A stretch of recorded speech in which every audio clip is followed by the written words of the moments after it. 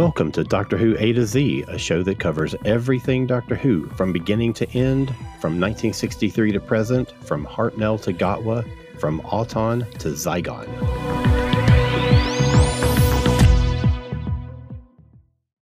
Howdy, Whovians. Welcome to Doctor Who A to Z. My name is Alan. Is this death? Oh, God. I'm Josh. And I'm Ashley. Oh, that was good. All right, so in case you didn't pick up on the clues, this week we are going to be diving into the Peter Davison final story, The Caves of Androzani. Looking forward to that. Before we do that, we've got three quick news items we were going to get to. First of all, we have very sad news that came out this past week, and that is Michael Jaston, who we all know and love on Doctor Who from playing the Valeyard, passed away this week. And that was really, really sad news. He was very recently on one of the Doctor Who cruises, and I think it was Rob Alsop, or was it Dominic Glenn, who said they had just seen him and he looked in great spirits, everything, he seemed like he was in great health. And, a week or so later, he was sadly gone. So that's really, really awful. Yeah, that's too bad. I mean, what do you say? I feel like, there are some podcasts to listen to that, talk about different, topics, comics, things like that. And, we're getting to that age where I feel like every new episode I listen to a podcast, like somebody else has passed away. And here we are once again. Yeah. Somebody else has passed away. It's a shame. Yeah, I know. When you're talking about a show that's been around for 60 years, yes, that's all there is. It's just death all around us. Yeah, well, he was always fun to watch as the Valeyard, and him sparing off of Colin was always fun, and his performances for Big Finish, they brought him back a couple of times. Always good to hear him. So, yeah, it's a shame. Definitely. All right, so after that, we have an announcement that came out just a couple of days ago, and this is sort of an update on the Blu-ray line of the classic full season releases, and that is Pete McTighe, who's the executive producer of the films that they've been doing for trailers, announcing each set, is saying that they are going to be going on a bit of a rest from doing those films, which is kind of heartbreaking. He says that they are a lot of work, and particularly something as elaborate as the last one that they did, which was Leela versus the Time War. They don't have a big budget. They have, of course, the time constraints that you naturally think of when you're talking about Doctor Who. And I guess as frequently as the Blu-rays come out, it takes time to produce these things, and he's just needing some space from it. So he says, quote, "We've kind of got half of one in the can that we did 18 months ago, and there's more coming up. But we're reaching a point where we're going to have a breather from those trailers for a while because they're a lot of work. We kind of got to a point where it's like, where do you go from that?" So I guess he's finding it a struggle to continue to top they've done some amazing work on these things. And that started out just being trailers, and then it got into like character pieces with the actors. And now it's like full-fledged mini episodes with in character that are, I think they're canon as far as the story of Doctor Who goes. So, they've gotten bigger and bigger. So I can understand his position, but man, it is sad to see him go. Yeah, it is a shame. It was usually the most exciting part of these Blu-rays coming out. Because, I've only bought these stories at least twice before, if not more than that. Right. And so, that would get the hype up and get you ready to want to buy the Blu-rays again. So it'll be a shame that it's stopping. But I do get it. There's only so much that you can do. There's only so many companions that you can bring back and do something with them. There's still lots of things they could do. They could keep, and it's not like you can only have to stop at one for a particular companion. You could do another one, something else related to them, which would be fun to see. But yeah, and And he talked about going more traditional with like clips as the trailer. And there's still interesting things that you can do with that. So, I mean, I hate to see these really elaborate character pieces go by the wayside, but I think we're still going to get some really good trailers and really interesting new things with them. So, it'll be fine.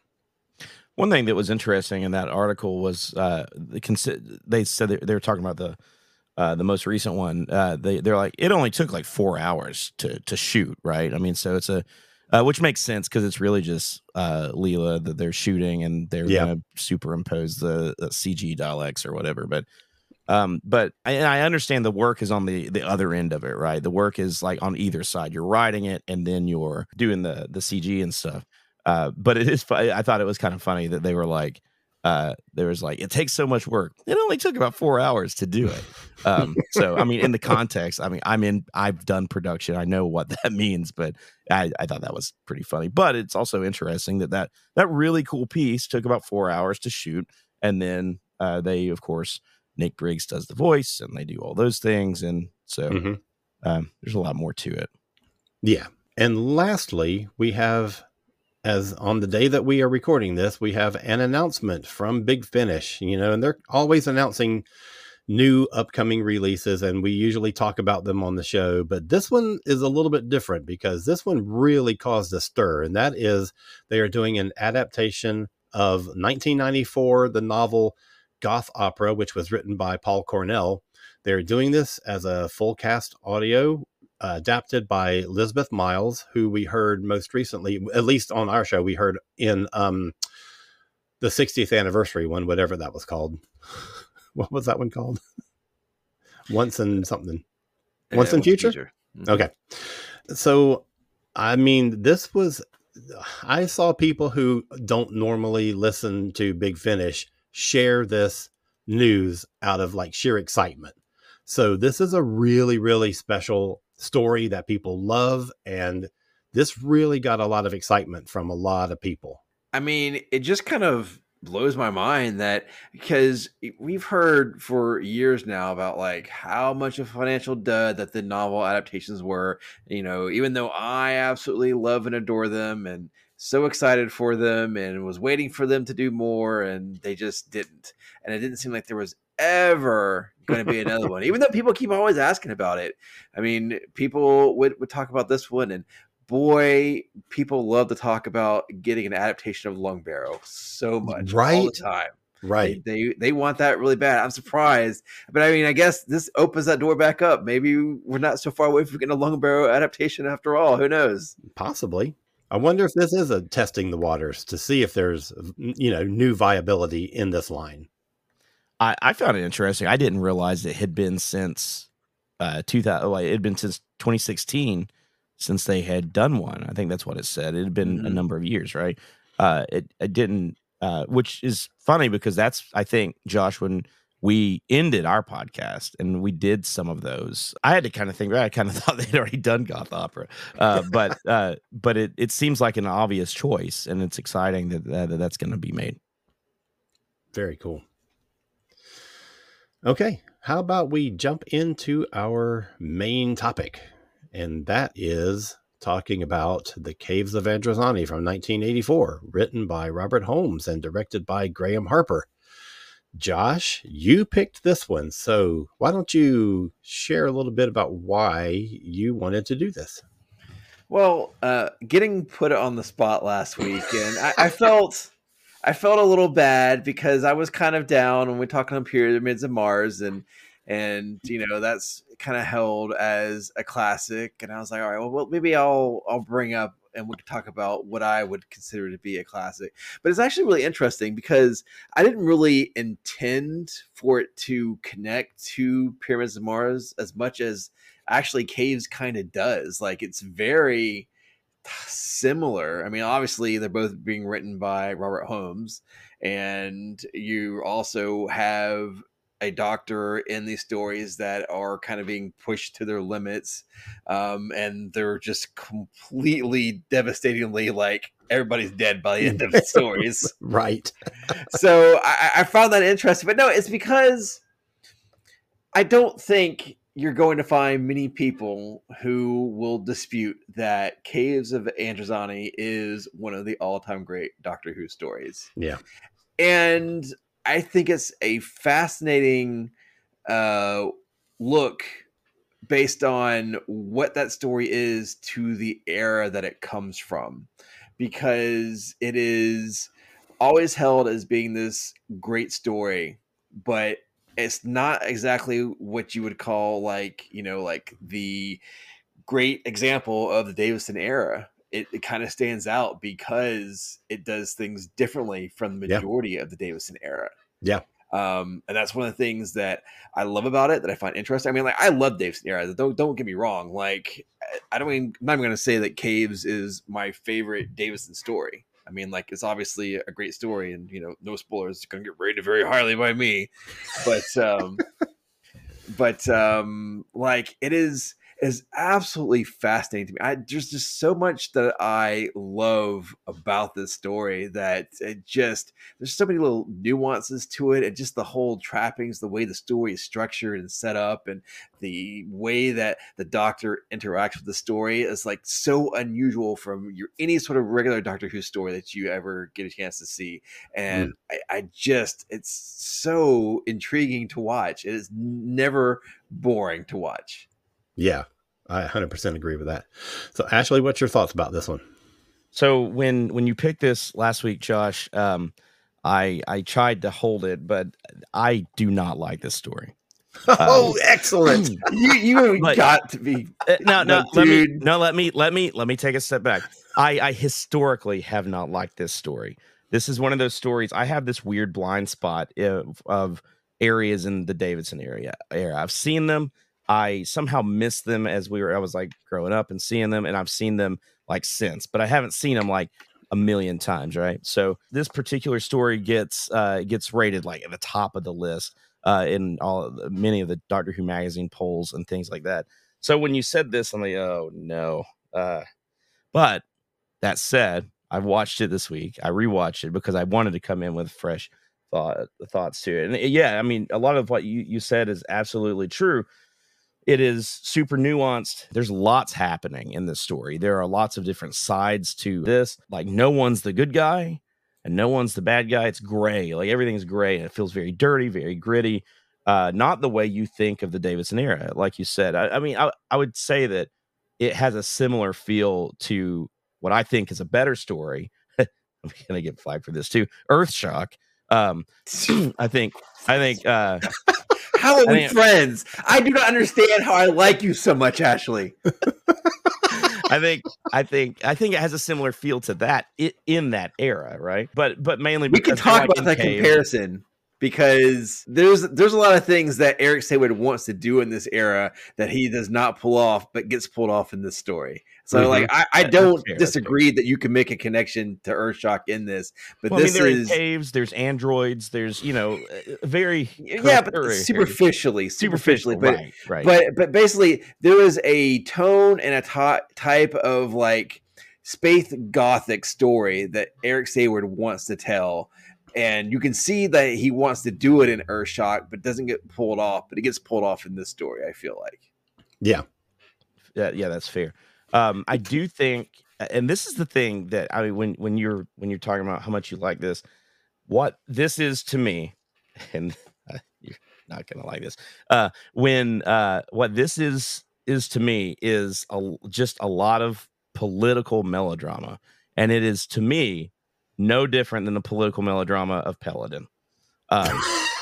It always comes back to Peladon, right? Because it's the same thing. That's what you say you don't like about the Peladon stories, and it's happening here too. Now, I will grant you guys know I look at things, like we said, very surface level, right? So it is like that on a surface level. I said all that to get a rise out of you. It is much deeper than that, and it does come across. And after I sat down and watched it, I'm like, I'm not going to be able to say I dislike this as much as I thought I was going to be able to dislike it, right? It does have nuanced characters. It has, man, like you said, Josh, the body count. There's one person that is introduced that isn't the Doctor and Perry that survives this entire story. Yeah. One person. And I had to go back and figure that out. I'm like, okay, one person survives, but it's good. The other thing that you know about me is the grittier it is, the less I like it. Probably that's just an Ashley thing. That's not anything else, right? And this is a gritty story. Yeah. One of the grittiest in classic Who, I think. No, I totally agree with that. With that. Oh, okay. I mean, obviously it's extremely gritty, but that's one of the things I love about it is okay, we kind of talked about last week, how we've got this whole era with Hinchcliffe is taking the Doctor and putting them into, well-known situations and seeing how like the Doctor affects that type of situation, like putting him in different Hammer horror movies and that sort of thing.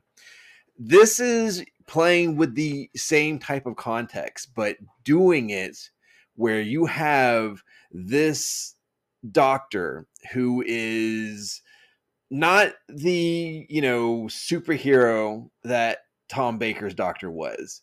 He is somewhat, I mean, like, as much as I love Davison Doctor, he always gets called ineffectual and passive because he's not out there.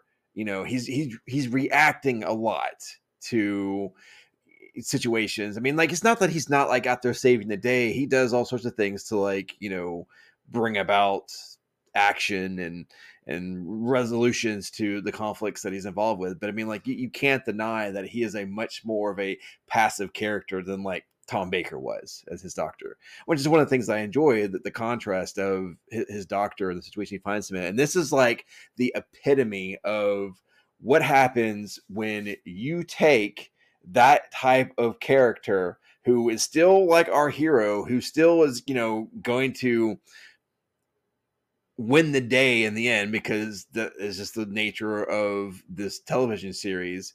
But you put him in like what is almost like a super gritty crime drama of a story. And more than anything that we've seen before, like, this one feels like it could be deadly to the Doctor. And it's not that he's facing like some grand, like super alien godlike power that could wipe him out, like contrasting with Pyramids of Mars. Like Pyramids of Mars, the Doctor is up against a massively powerful being who could wipe him out at the drop of a hat, right? But like seeing him up against that kind of thing, like, like really thinking like, well, whatever, he's going to figure it out. He's the Doctor. He'll figure something out. But here, like, you've got a Doctor who is just like, he could be shot at any point in time in the story. And the story makes you believe that it's a very real possibility that it's just like there's people being shot left and right. He's not being treated as anyone special during the entirety of the whole story. It's like he's almost an afterthought to these people around him at times. And like, he could have very easily just casually been killed and no one would have batted an eye. And that feels dangerous in a way that we don't see in Doctor Who a whole lot. I agree with that. And the other thing about this is, no, he isn't going up against some major galactic powerful being. He's going up against poisoning. Like his battle really is inside himself physically. Mm-hmm. And it's kind of like he and Perry are like thrown into a river that's rushing toward a waterfall. And all you can do is try and survive. And so this story is about him trying to save Perry's life and his own life. And it even comes down to the point where he doesn't even know if he's going to survive a regeneration. So it's not even the guns that are pointed at him that are deadly. It's everything around him, and the situation that he and Perry are in is so dire. Yeah. And I think that is the strength of this story, seeing him fight against the current to try and survive. It's what I love. It's what I think makes this story really special is, again, the Doctor is not here to right wrongs. He's not here to like take down the evil corporation. The only part the Doctor really has to play in this grand story set across, you know, the two Androzani planets is he's the match that like lights the torch paper on everything else that happens. Like he does not have any impact on anything that goes on around him, like anything in dealing with Zek and his battle with the company on Androzani. All that stuff gets resolved completely without him. It's just everybody making assumptions about what's going on because he happens to be there, and it just sets the dominoes from going down. And meanwhile, he doesn't even care. He doesn't know what's going on. Like, I mean, like he does, but it's all completely in his backseat to him because his only focus is getting Perry to safety and saving her life. And watching him struggle to just be able to get down to those damn caves. All he wants to do is get down to that bottom cave to get to that damn bat. And all this other stuff going on around him is just, you know, making it hard for him to do that. And he's not getting involved. He's not trying to save anybody's problems. He's just trying to get down to that cave. And watching that play out around him as all these things like, you know, manipulate around him like to prevent him from happening, and they're all playing out against each other. It's just a fascinating look, and Davison is just phenomenally pulling off the stops. I mean, he is so good in this story, just like, and as things get worse and worse and he gets more manic and desperate, and like you really feel the danger that he is in, and just how desperate he is to get this resolved. Oh my God, he is so good in this. He is great in this. It's a toss-up for me between this and Snake Dance as his two best performances on the show. I think he is remarkable in both of those. But there's a tangible desperation in this one that I think just sets it up above everything else. It is so strong. Because it's like you can really tell, like, because the real villain of this piece, and a villain is you know, too hard, but if there is a real person that he's fighting against in this, it is basically his own tendencies to jump in without thinking things through. That's a very, you know, Fifth Doctor thing to do. He just kind of like blunders in without thinking. And this time, like, it's going to kill Perry because he can't be bothered to, you know, pay attention to what's going on or, you know, make sure that Perry knows what she's doing or looking after her. Like, he drags this poor girl off to some alien planet for who knows why. There's no real reason for them to be there other than he wants to just go off exploring. And when he does so, and she lands like within 5 minutes, she's landed in a big giant poison mushroom thing. And, you know, from there on, it's just a ticking clock. And it's all because he can't be bothered to know where he's at or what he's doing. And he realizes this and like, this is my fault. I've got to fix this. And then we're off to the races. It's such a good examination of his Doctor. I love it so much. I think one of the things to jump just a little bit that struck me, and maybe this is because I've listened to Nicola Bryant as Perry in Big Finish more, and she's done more really than I've seen her on the show in a long time.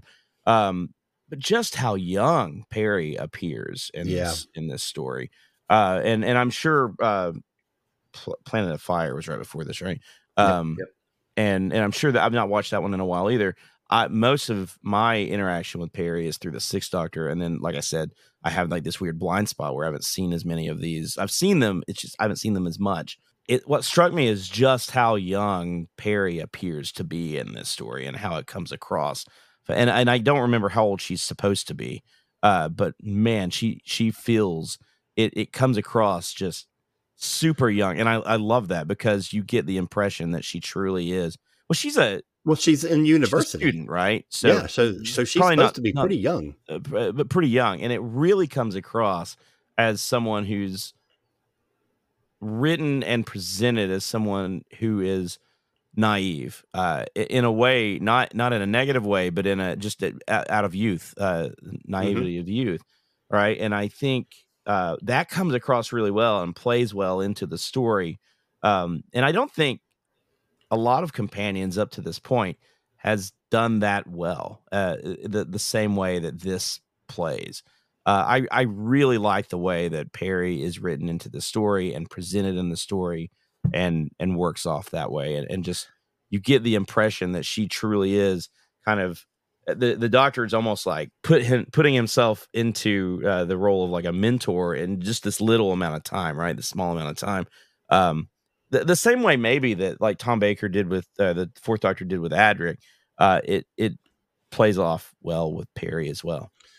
Well, building on that, you make a really interesting point there. And we were talking earlier about how this is almost the antithesis of a typical Davison story. So when you're talking about previous companions, you have Tegan, whose mind gets taken over by the Mara, and you have Nyssa, who gets involved in all that nonsense with Terminus. And then you've got Turlo, who's like facing the Black Guardian and all this kind of stuff. But when it comes to Perry in this story, the danger that she is in is from this guy this creepy dude who is like stroking her face and sniffing her hair. And it feels dangerous. It feels like a real danger. It doesn't feel like a sci-fi fantasy, makeup thing. It feels like she is in physical danger. And I just want to say, since we brought up Nicola, that she doesn't get a whole lot of like really meaty stories in Doctor Who. She gets two very, very good scripts. One of them is basically the last scene that she's in, and then you get this one. And she is, I think, phenomenal in this story, and she should have been given more material like this. Well, I mean, the unfortunate thing with this story is like, oh, so I guess this is the story that Perry has to be in, where bad guy lusts after Perry and treats her like an object and does horrible things to her because of it. Like, it's just unfortunate that this is what they go with, because it works really well here. But, by the third or fourth time we see it next season, it's like, maybe we shouldn't do this so much. But I know, but it never worked as well anytime other than this, because it's Syl or it's the big monster in Time Lash, and it's never something that makes any kind of, it doesn't make your skin crawl the way this does. No, absolutely. No, I agree with you 100%. It's just, I feel to say that is like, I feel like they took the wrong lesson about Perry from the story is what I mean by that. It's like, that's what they decided to do with her rather than to actually have her, because it really does. I mean, like, if you have to stop and, set aside like the stuff that she's done for Big Finish, like if you look at her televised stuff, it is hard to reconcile like what she gets to do in this story and what she does in this story with what she gets to do with Colin later on. It's really unfortunate. And she doesn't get the credit that she deserves because of that. But here it is.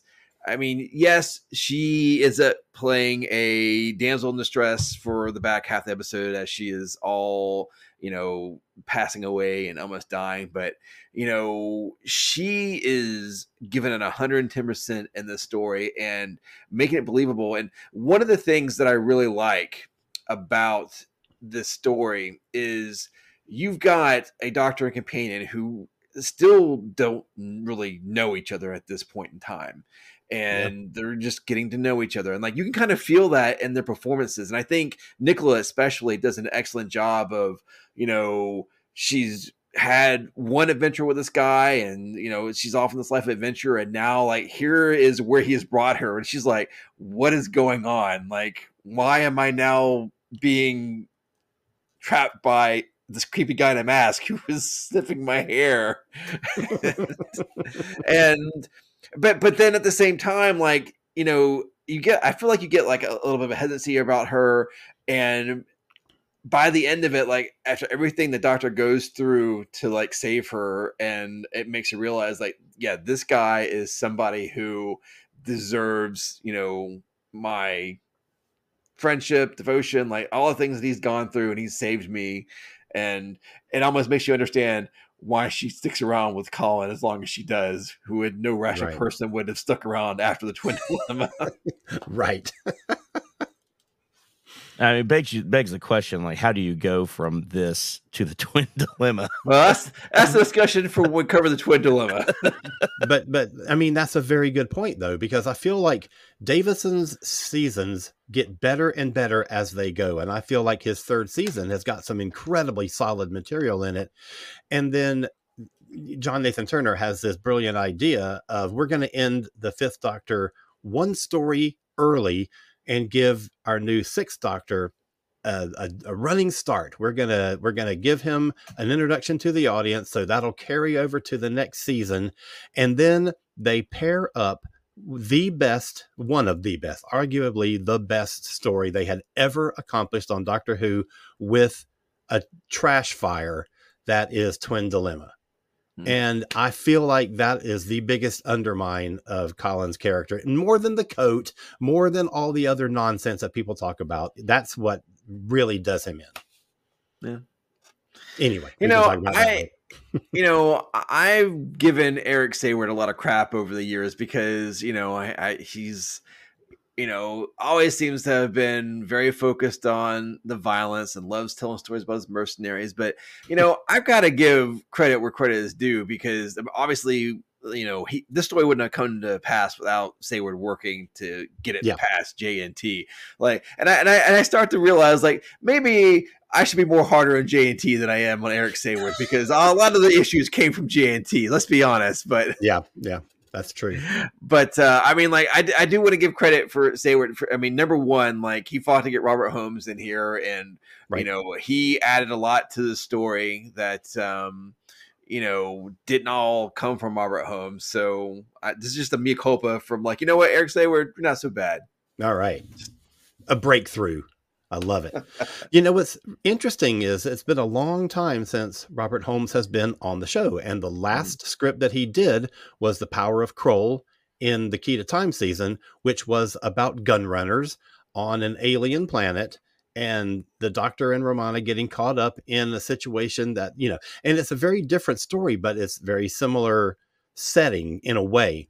But the years between those two stories equals the distance in quality between those two stories, because Kroll is a good story. It's okay. It's not a great story, but you look at that, and of course that was at a time when Holmes was really starting to kind of want to step away from Doctor Who and do other things, and he kept getting roped in to do more and stuff. And after that break, after having that separation from Doctor Who for that little while, he comes in with the classicest of classic Doctor Who stories. I just think that's an interesting comparison between those two things, his last one and then this one.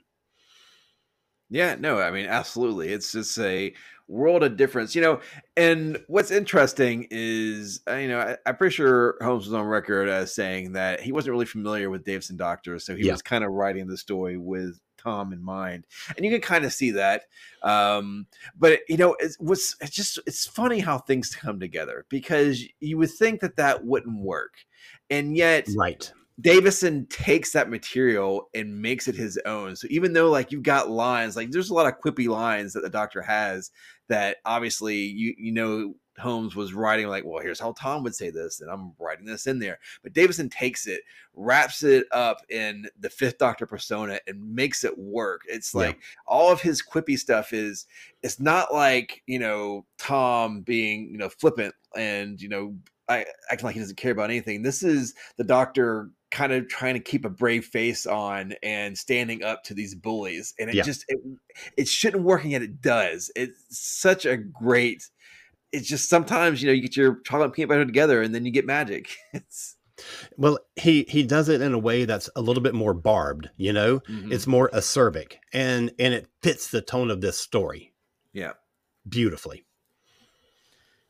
Josh, you said earlier, and I hadn't really thought about this. I'm sure we've talked about this before, but Sayward's kind of that idea of, like, the space gothic is spot on, and it has that, and it makes sense that you bring in Robert Holmes for that, right? I mean, Robert Holmes is he was there when Doctor Who was the most goth. So I'm thinking back on the stories from that era, and you're right, it did have obviously all script editors in that era kind of like set the tone, but I just really hadn't thought of it. You think of Terminus, I already mentioned Earthshock. They do have that really gritty space, dirty space, which is weird. And you're right though, that juxtaposition with like Peter or the Davidson doctor, who is a clean doctor. A clean is probably the best word you can use for him. I mean, he's spotless as opposed to past doctors. They all have their thing. He's very clean. So when you push that up against like the griminess of space, and I guess in a way you think of those early Tom Baker stories on Nerva Beacon, and those were a little gritty, right? A little dirty space, old space equipment, that kind of stuff, but not to the level that you're talking here. And honestly, until you said that, I hadn't really, because I think of the Davidson era as that like clean, crisp. Because you think of the Five Doctors, you think of things like that are very bright, celebratory. But then you think about when they're in space, and it is incredibly grimy. And even I know I mentioned Earthshock, but it does have a similar feel to this. And I hadn't really thought about that. One of the best examples in Davison of a gritty space story is the previous Sayward script, and that's Resurrection of the Daleks. Right. So this is sort of a continuation of that tone, I think. You see what they were going for. Like, obviously, you want to do different from what you did over the Tom Baker years, and so you've got a completely different type of doctor. And so how do you make him stand out? Well, you've got this clean, beacon of morality, and you contrast him versus like just the grunginess. And I mean, and this also is, it's kind of speaking of the way things are going in the 80s.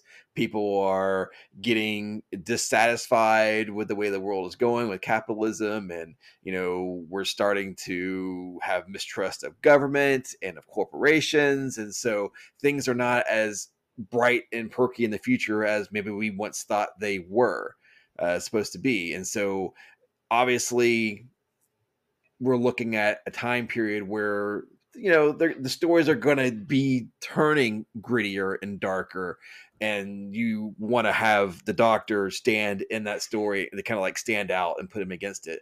And so you see what they're going for. It just doesn't always gel and until we get to this one, because again, like you can definitely see like, from Earthshock to even like, Where's the Deep and Resurrection of the Daleks and all that kind of stuff. Like it's violent, dark worlds that the doctor is in and having to react and deal with.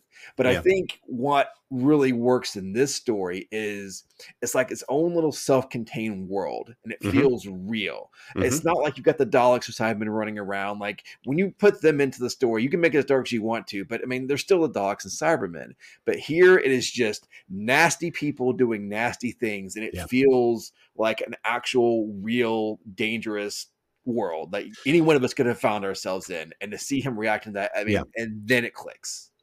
I think one of the things that really emphasizes that point that you're making is Robert Holmes himself, because when you think of a Robert Holmes script, historically, the thing that sort of like is the hallmark of Robert Holmes is the quintessential double act.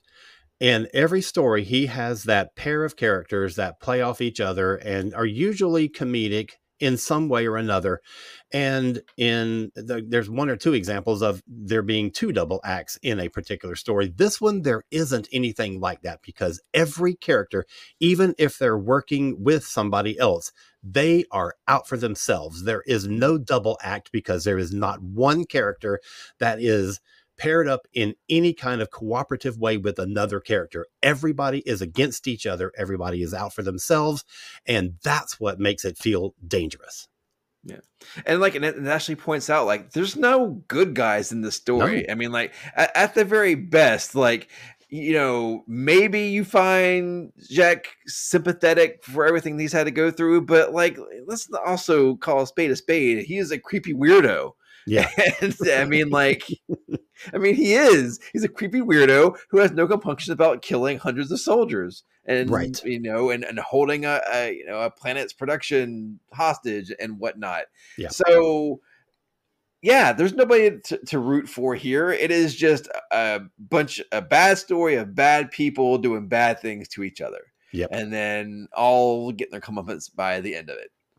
The point about the double act, though, I think that's an interesting point, because I think there is a double act, but we see it after it's broken up, and that is Jack and the other character. I can't think of his name. Morgus. Yeah. Oh, okay. You get the impression that they were good friends, or at least colleagues.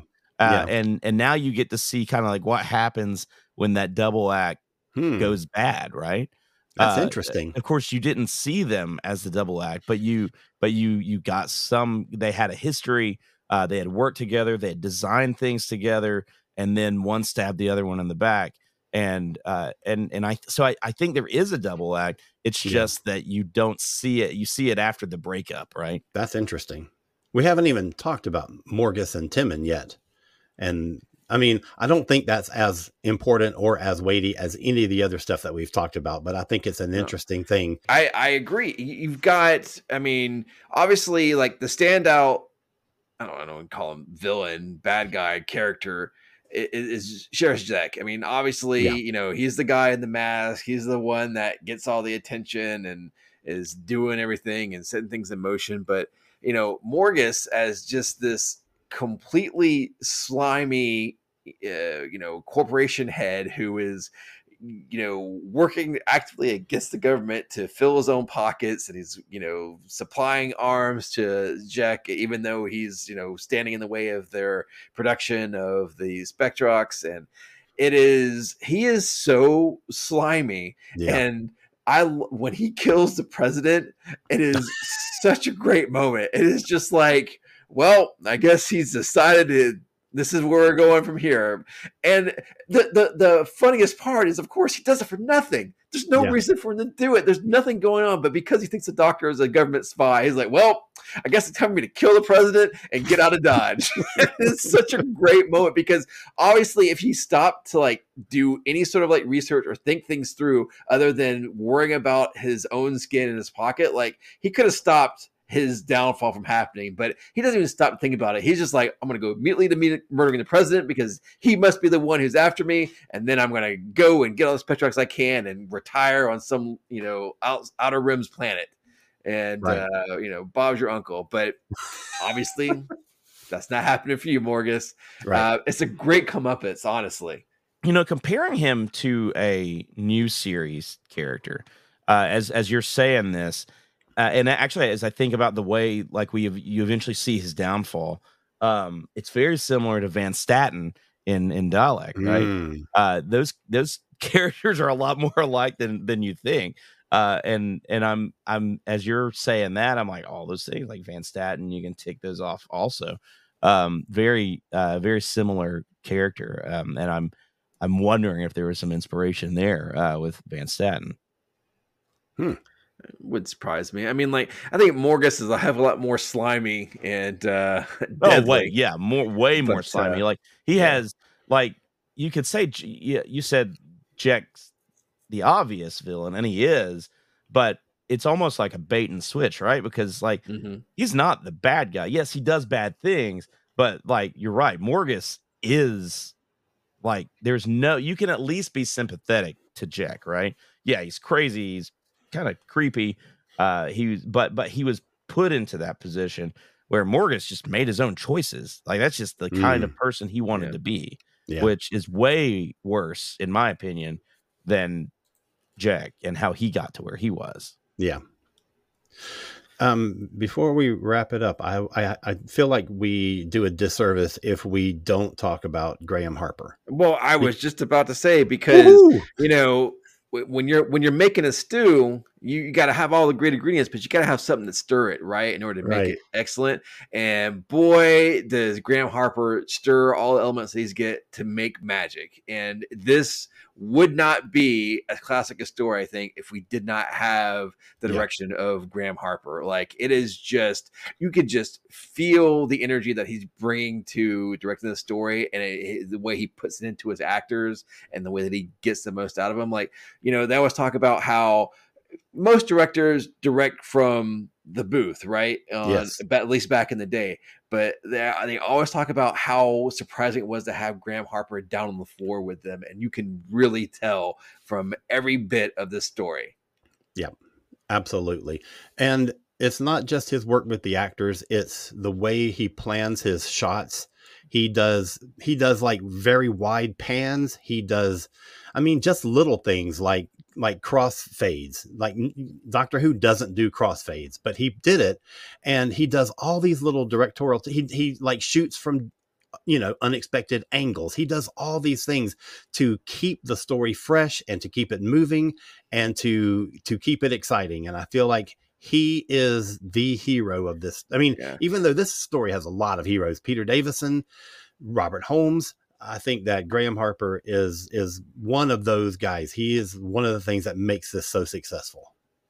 Yeah, I mean, just so many interesting choices made during the course. I mean, like, from the way, like you said, the way he frames his shots, just like the editing decisions being made here. Like, there's one that always stands out to me, which is such an odd choice, but it really works. Is we go from Jack, like, basically telling his backstory, like, and the reason why he's got such a hard on to like revenge against Morgus, to like, and he's in the middle of his like rant. We then cut to Morgus and Timon and doing all of like their shady stuff, and then we cut right back to Jack, like he's like continuing on an exact same spot where he left off. It's such a weird place to place that cut, but it's so interesting it works. Yeah. There's another one. My favorite scene in the thing is where two of the gun runners are like threatening each other, and he's pushing the guy toward the cliff edge. Yeah. And the cameraman is standing above them, shooting down at the guy who's on his back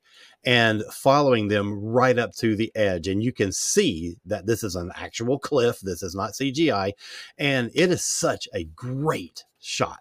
And that feels dangerous being so close up on them. Like, and it really sells the danger. Like, these guys are dangerous. Like, compare these guys with like freaking Linton and his crew. Like, Linton and his crew feel like, they're playing make believe. These guys like will cut your throat as soon as look at you, like, and you believe it. Absolutely. All right. I guess it's time, man. Let's give this a rating. Now, Josh, I'm just curious to know where you're coming in on this. This is a 10 out of 10. You can't rate this less than a 10. I was wondering if you were gonna go as far as a 10. I try to guard my 10s closely, but this is, I mean, like, the only negative you could possibly give this story is that stupid cave monster that doesn't need to be in the story at all, because they cut all the scenes actually involving the cave monster. Like, they should just cut it all together, because it doesn't. I mean, like, obviously you're in 1980s Doctor Who. You're not going to always have your monsters look the best anyway. Like, usually, the best ones are the ones you don't fully see, and they kind of did a little bit, but obviously then you got this guy in a suit with a big mouth that doesn't move, just obviously a bunch of rubber, and like you could take that out and it would not affect the story at all whatsoever. They should have. It's the one thing that anybody that talks about the story can really point down on, but it's such a minor issue that doesn't get any points knocked off for it. That's the only thing you could possibly say bad about the story. It's just the performances, A++. Everybody's working on fire. It's just a great dialogue, great material, a great story. Just what it says about the era, what it says about this doctor. It's just chef's kiss. This is a 10 out of 10 story. Okay, I'm right with you. I'm a 10. And we're going to let Ashley bring up the rear on this one, because I feel like he's going to be the outlier.